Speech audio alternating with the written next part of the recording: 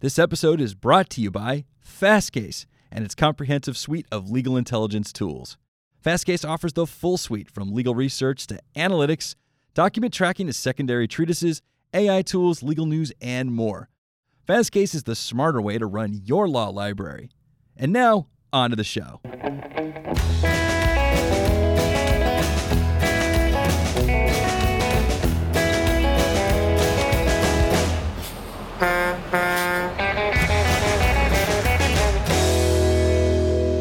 Hello and welcome to another edition of On the Road with Legal Talk Network. This is Ed Walters and I'm the host for today's show, which is being recorded on location at the American Association of Law Libraries annual meeting and conference from my hometown, Washington, D.C. Joining me today, I have Damian Reel, Joshua Walker. Guys, would you introduce yourselves? Damian? I'm Damian Reel. I've been a lawyer since 2002, also a coder since 85, for the web since 95. I clerked for some judges, worked for a large law firm, and then worked for a bit in legal tech, did some cybersecurity, and now I do really cool stuff with Fastcase. When Damian says that, it's like Elon Musk saying he's an automotive enthusiast. He's an amazing guy. We'll just leave it at that for now. Right. Yeah. My name is Joshua Walker. I'm an attorney/nerd. And I am the author of On Legal AI. Okay, so today we're going to actually talk about, this is your first book? This is my first book, So yes. your first book, which is coming out today. So you'll be listening to this after the fact. Today is July 15th. Yes. The launch day for your book. So how did this book come about? Well, I sent you an email, actually, is how it came about. Come on, you were writing it before that. Well, I probably have a few books in my head, like everybody else. I'm sure Damian's got 2 or 3 in his back pocket as we sit, and I'm sure you've got 4 or 5. So, you know, a lot of it, when I was starting a company called Lex Machina in 2006, 2007, the only books I found that were useful were not generally legal treatises. Some of them, yes. Empirical stuff was useful, but it was books about founders starting companies, and it was by the founders themselves. People that had done everything from going from zero to building a business. Give us an example. There's a book called Founders at Work, and it told the story of like the number 3 guy at Yahoo, right? And so I read the story of the number 3 guy, and we ended up getting Jerry Yang as an investor, who was the number 1 guy at Yahoo, right? I didn't know that. Jerry Yang is an investor in Lex Machina? He was, Yes. back in the day. So it's all ancient history now. But Jerry Yang, Joe Lonsdale, one of the Palantir co-founders. So there were a lot of interesting people, but the stories by the entrepreneurs themselves was really important. And if you've been ever out there and had your own shingle, or you've joined a new law firm as a partner, you know you're starting from nothing. You have to create something from nothing. And I found those stories much more useful than very abstract stuff. So it was partly that, and partly a desire to lay some foundational groundwork for what I think is a new field, law and computer science. So there's a very practical side, entrepreneurship. There's the law and computer science kind of nerd, qualitative meets quantitative art stuff. We talked about Chicago a minute before, Ed, and that was part of the journey. And then the third piece is, I think, there's a lot of nonsense around artificial intelligence these days, including what it is, and there's a lot of snake oil out there. So it was a desire to, if you will, confront some of the stupidities of our time and see what we could do. It must be a little frustrating, Damian, as someone who has worked a little bit with artificial intelligence, to hear like a lot of the marketing pablum around people claiming that there's artificial intelligence in their blender or in their juice dispenser. And whenever I talk to you about that, you seem like pretty frustrated about that. Maybe say a couple of words about that. I am really frustrated about it, and I will say that Joshua Walker's book is a breath of fresh air to cut through a lot of that BS, because really artificial intelligence is just software that is sufficiently advanced that makes people go, wow. Google Maps was AI back in the day, but now it's just the way people get around. So when people say AI these days and bouncing it around as though it's magic, that's essentially a synonym, magic, right? You can do magic. Well, no, you can do software that can do a cool thing. And what Joshua Walker's book does is really gets to the heart of this is just really smart people solving problems incrementally. They're not wizards with wands. They're just changing things, hopefully for the better, using data to be able to improve people's lives. If you call yourself an innovator, then be skeptical. If you say, I'm solving a problem, somebody else calls you an innovator, that was such a good part of the book, to say, maybe you want to pay attention to the person that doesn't call themselves an innovator, but somebody else does. Joshua, is there a concern that people who are overhyping AI might discredit the entire field? Well, that happened to AI itself, right? I mean, I think not just legal AI, but there was, the term came from a conference at Dartmouth, and I think in 1960 something or other. 56. 56, sorry, thank you. There would be a high five, it was more audible, but we haven't mic'd the fives yet. I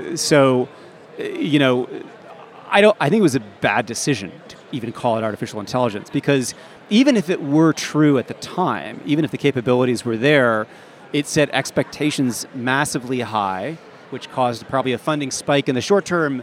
But then when they crashed, when they couldn't fulfill those promises, there was a downturn, things got cut, people lost, and we lost a lot of time because of that.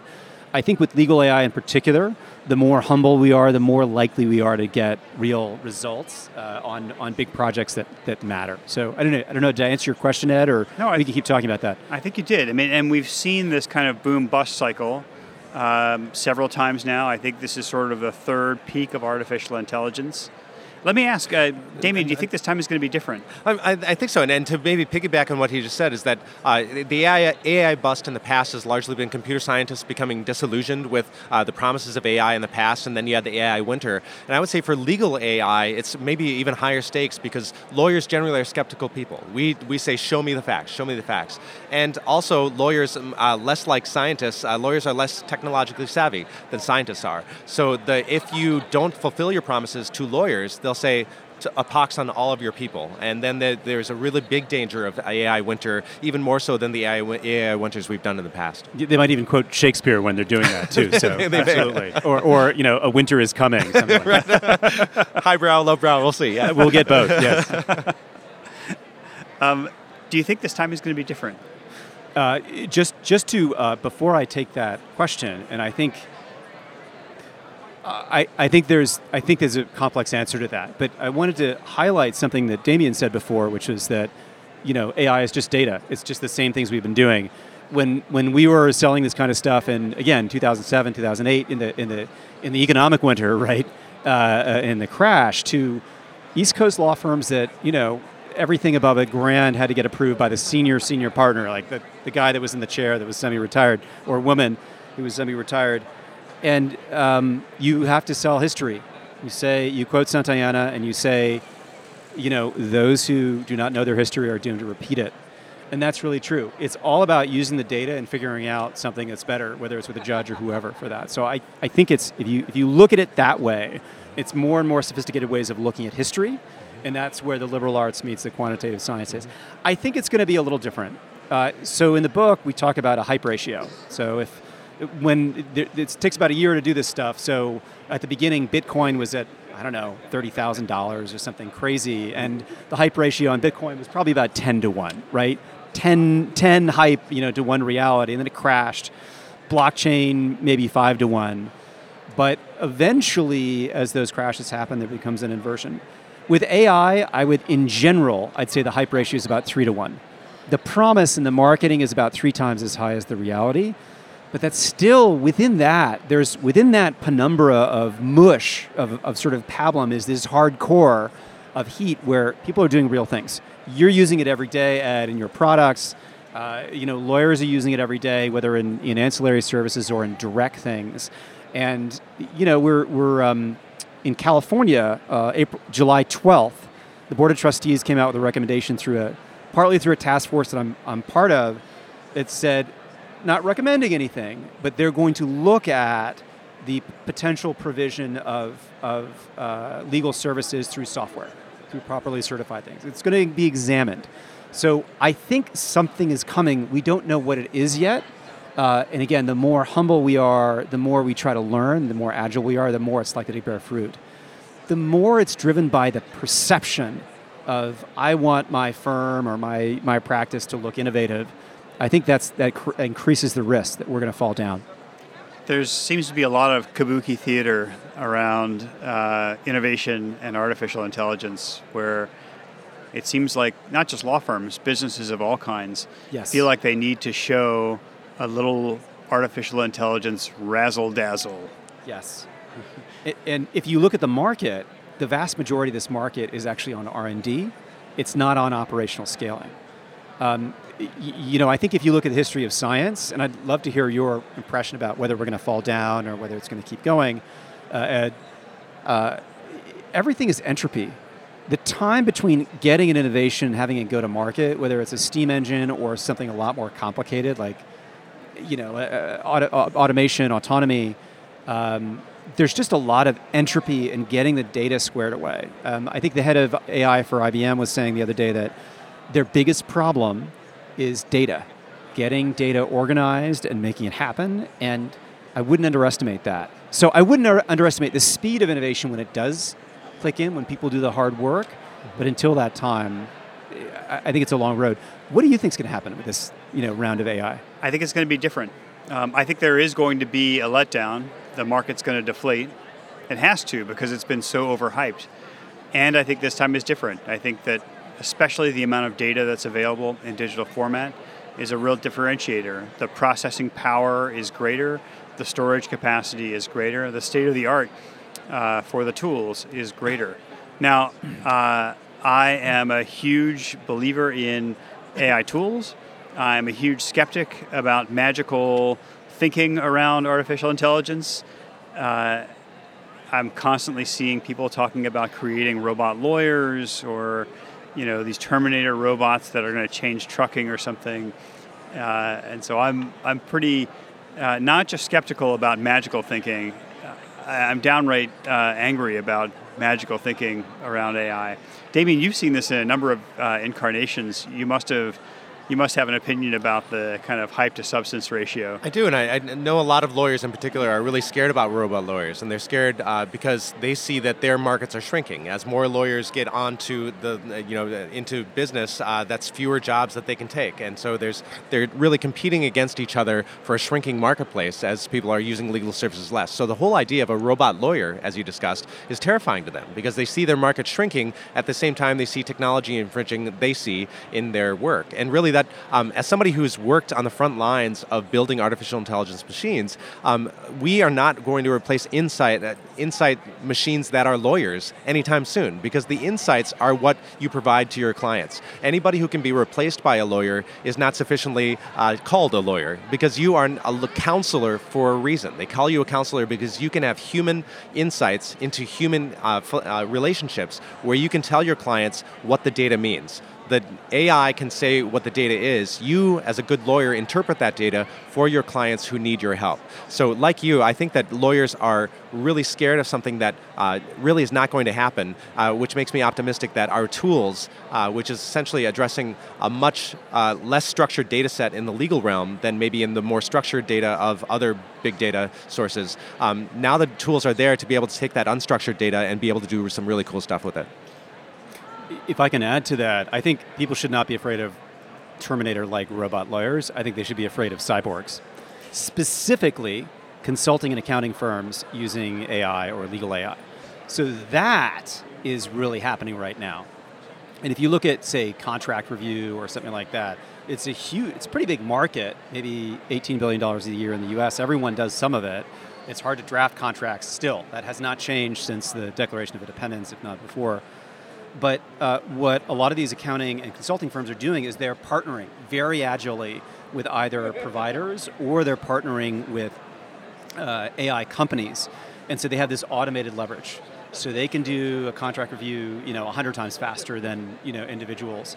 Now, it's not as good. I guess my call to action to the bar is let's get going, right? It is going to be, you're much better off as a client getting an attorney like Damien to be doing this with AI that he's leveraging, right? That is much more powerful for you than say a pure LPO or accounting firm doing it, because you understand the nuances of the law, you're thinking about risk and not just what the literal terms of the contract are. So I think the cyborgs are already here, and if we don't want to see the bar kind of whittled away at over the next 10 years, even more, right? Because it should be a much bigger industry than it is right now. As healthy as it might seem, it should be much bigger. And it could be much bigger than it's ever been if we leverage these tools as well because of the economies of scale. I think so, and really, your cyborg, humans plus machines are better than either of them individually. We've talked about the centaurs in the past that you can do that, but I would argue that we're getting magic realist now, if not magical thinking. That's right. But it's an insight that I just got from what you just said is that you don't just have centaurs, but two different species of centaurs. That is the expert species, that is the lawyer, and the inexpert species that is an accounting. A 22-year-old that just graduated from, got a BS in accounting that is now trying to solve legal problems in ways that they don't understand. So much like... Could be another kind of hybrid animal too, but maybe we won't go there. By the way, just Stop metaphor here. Well, I'm going to spell the metaphor out a little bit because I'm concerned that some of our listeners might not understand the centaur analogy. It comes from chess, right? Mm-hmm. That's right, yeah. So the idea that, humans beat computers many, many times, and then to the point that chess masters said, computers will never beat us. But then they did.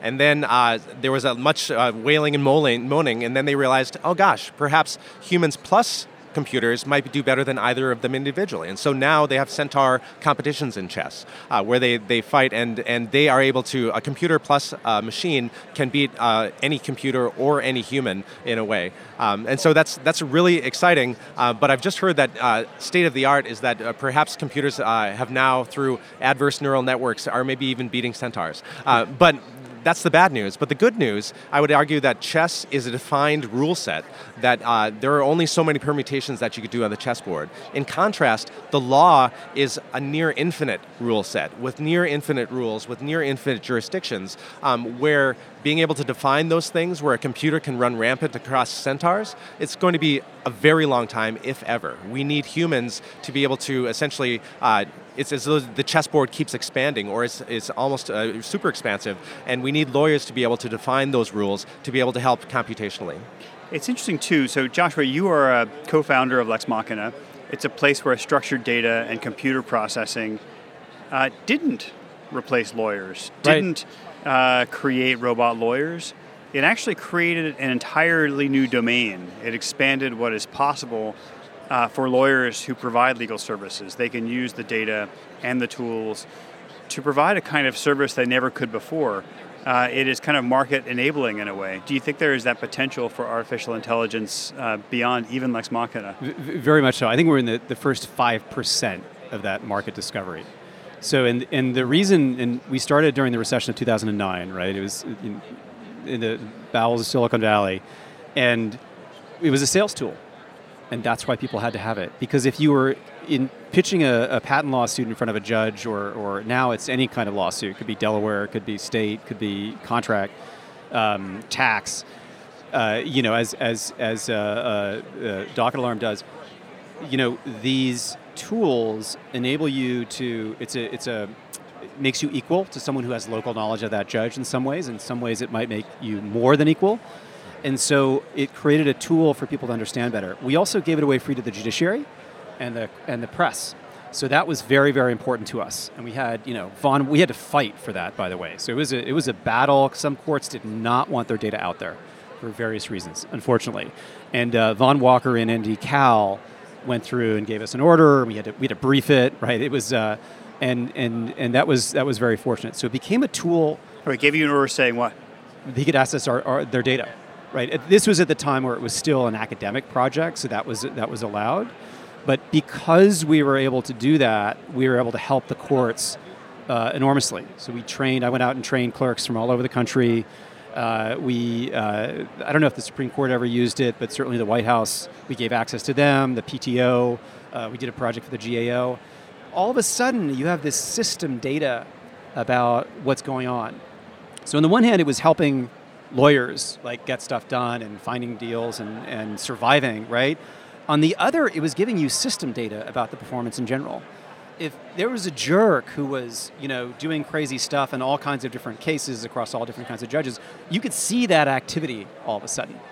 So there was data in the system, and that's a profound change. How well are our systems of law performing? We have no idea. How family law in California or in Illinois or the contract law enforcement system, we have no clue. That's an entirely new market. And the other thing that's a new market with a company called Aon now, and they're trying to map intellectual property data to C-levels, to risk managers, to financiers. That's a whole new market that has never existed before that's being made possible by the availability of data. And the last thing I'll say, which is incredibly important, is the long tail. All the people that are not using legal services right now that would love to. That was an air high five for those of you who couldn't see us in person. So I think there is an enormous, enormous market for helping individuals, and I mean individuals. I'm not talking rich individuals, I'm talking everybody. And I think that market is one of the most important to our legal system to actually be used for the purpose that it was designed for. It's not happening now because I would say 98% of that market is not served right now because lawyers are too expensive per hour. And as Bill Henderson would call the people law segment. That's right. And I would say that, I'd spoken earlier about the legal market shrinking, but it's shrinking for the targeted demographic that we've been thinking of as the legal market in the past. But as you say, there's a whole massive legal market that is currently being unserved. And so through machines, we might be able to let the lawyers that are currently use an Iron Man-like exoskeleton to be able to serve those folks without having to have the machines eat their lunch, but actually humans can actually eat more of the market to mix those metaphors. Right. So it's Iron Man's stomach as well. If I could make a note on that, when we were starting out, there was a recession, and we literally hired, I think, 9 furloughed. They were either SLS or Harvard. Really good students from all over the country. We hired like 9 furloughed 3Ls who just graduated.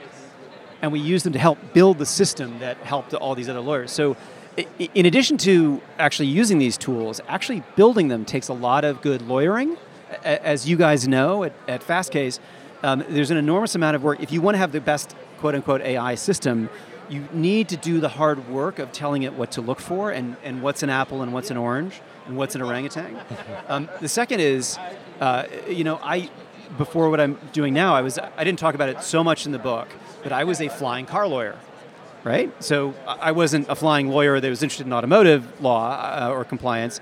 We were looking at flying eVTOL, electric vertical takeoff and landing vehicles that were autonomous. And how are you going to build these things? This isn't a metaphor, actual flying cars. This is an actual flying car that was being assembled and prototyped 10 meters away from me, right? And so there are new jobs at this stuff too. I just think you have to be learning constantly. Don't abandon your traditional law school education, and because that's going to be that's your exoskeleton. That's your inner skeleton as well as your exoskeleton. But if you learn to apply these things to new areas, there's enormous amounts of work to do. And I think for AI not to crash in a terrible way, in flames, if you will, we have to be applying law to artificial intelligence systems much more than we've been.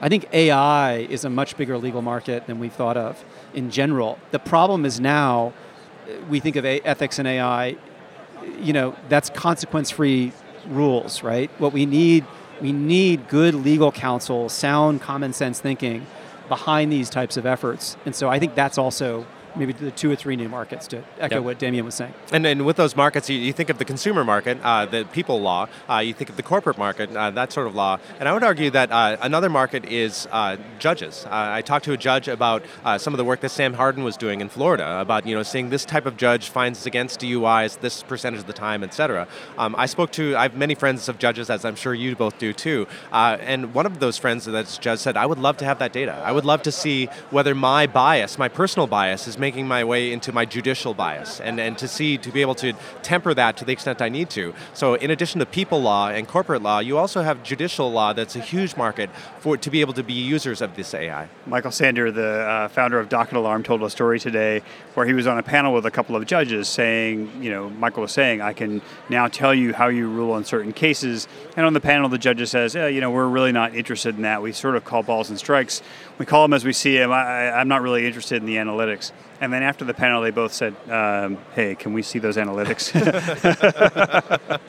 Sunlight is the best of disinfectants. Yes. That's right. It's interesting, too. You were talking about before the latent market. In 2014, Rebecca Sandifer did this huge longitudinal study for the American Bar Foundation, where she followed 2,100 people and saw where they had legal problems and then tried to figure out how they resolved them. And they choose them randomly, or how did they choose them? Wow. Yes, and so The result of the survey was that 80% of people with legal problems were resolving them outside of the legal services market, and 20% were resolving them with the help of a lawyer. So an estimate I've seen recently is that the size of the U.S. legal services market is about $437 billion with a B dollars. That's 20%. Now, I don't think that the latent 80% is 4 times as big as that $437 billion, but I think there's every reason to think that it's bigger. I think it's $1 trillion. I agree. I think that the full size of the legal services market just in the U.S. is probably more like $1 trillion with a T dollars. Now, today, lawyers and law firms using their existing legal services and their billing models can't service that market. There's no way to make enough money. It's not repeatable. There's a marketing challenge. But isn't this one of the promises of artificial intelligence, that we can mechanize and automate some of the legal services in a way that is more repeatable, in a way that doesn't replace the 20%, but reaches out into the 80%, that we can serve more people in a way that is more just and more complete and cost them less, and expand greatly the market for legal services, have lawyers making a lot more money as well, practicing at the top of their degree, and fewer unemployed and underemployed lawyers. Ed, we're gonna coin this term and name it after you. We're going to call it the hidden trillion. and maybe it's in market size, but maybe it's also the happy faces you get from actually helping people with real problems. Because I think so many of our state and federal systems are just broken from an individual perspective, not talking about enterprise, but even for enterprise often. We have these broken systems that we don't track, we can't measure. Yes, we try to do interstitial justice in the middle of it, and we try to do a good job. But the vast majority of people don't have access to things, don't even know they've got issues. You had mentioned Bill Henderson before. His study was one of the things that provoked the California bar to create this task force. And again, I'm not speaking on their behalf right now, I'm just an individual. But I think the entire purpose of this is to give people greater access to justice and legal help in a way that's never been before. And we have to enable the regulation to unleash that. My personal bias is to let lawyers drive it. We want lawyers to drive this conversation. We don't want to be pulled by our feet, behind the wagon, if you will. What happens if lawyers don't do it? They just keep atrophying, right? I think the consultants and accountants are going to be out innovating, out investing in them, and individual solos in small practices need your help to enter this market, right? It's hard for them to build software. They need a Damien, they need a whole team behind that. But when you do that, when you provide these SaaS type platforms, AWS for law, you do start to unleash that market. But we need the regulation to help them as well, so that there's mixed models that we can go through. I would agree with that, and I would say that to get to that $1 trillion number that I think all three of us agree is probably the right number, or at least around there. I would say to get there, all of us know that building systems is hard if there's a bottleneck in one part of the system that doesn't go nearly as fast as the other parts we're building. And I think that we in the private sector, you at Aon and we at Fastcase, are really building really fast systems that can really do good things. But to get to that $1 trillion number, there's a bottleneck, and that's the courts. That the courts need to be able to ingest and export data in ways that work with our systems. And if they, I think there's an opportunity for many of the judges, of whom some of which are friends, that have told me, being able to push pro se people without representation through our system is a huge tax on our courts, and it takes a lot of time and energy to be able to help those people. And I thought and told them, there's ways to help with that if you help us interact with you and help those pro se people actually be able to participate in our justice system the way that you as judges want them to participate. There's an app for that. I couldn't agree more. Yeah, sorry. I need to preach. Please. Okay, so I'm preaching about your book. Well, thank you. So I write and talk a lot about artificial intelligence and law. My dad is a litigator in Louisiana, and frequently he'll watch me speak, and he will come away saying, I buy it 100%. I completely agree with everything you're saying. Now what do I do? And I'm buying him a copy of your book. Because I think what on Legal AI really does is it says artificial intelligence is not the domain for data scientists. It is not for egghead lawyers, even though those people will find plenty to like in that book. Artificial intelligence is about the future of legal services and how the way we practice law has to change. And we shouldn't think of it as inaccessible. Your book actually makes it very accessible for anyone, for the most sophisticated, savvy lawyer in the market, to a practicing litigator who tries insurance cases, to someone who does small commercial deals. And it's very exciting for us. This is the first time that Fastcase in Full Court Press that we are publishing an original treatise. It's the first original book. We published a couple of second or third edition books, which we're also excited about. But on Legal AI is the first original treatise, the first original book being published by Full Court Press. And we're so thrilled, we're so tickled to be able to publish this awesome book. I was just giddy when I read it. I couldn't, when you sort of hear AI, maybe you're imagining quantum physics or something. It's actually a hilarious, wonderful, very accessible, great introduction to the topic.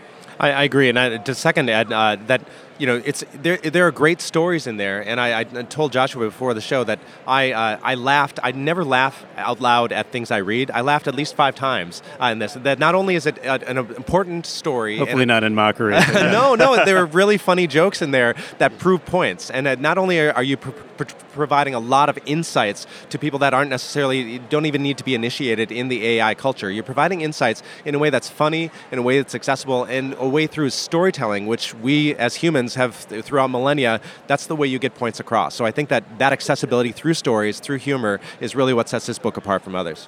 Joshua, where can people find your book?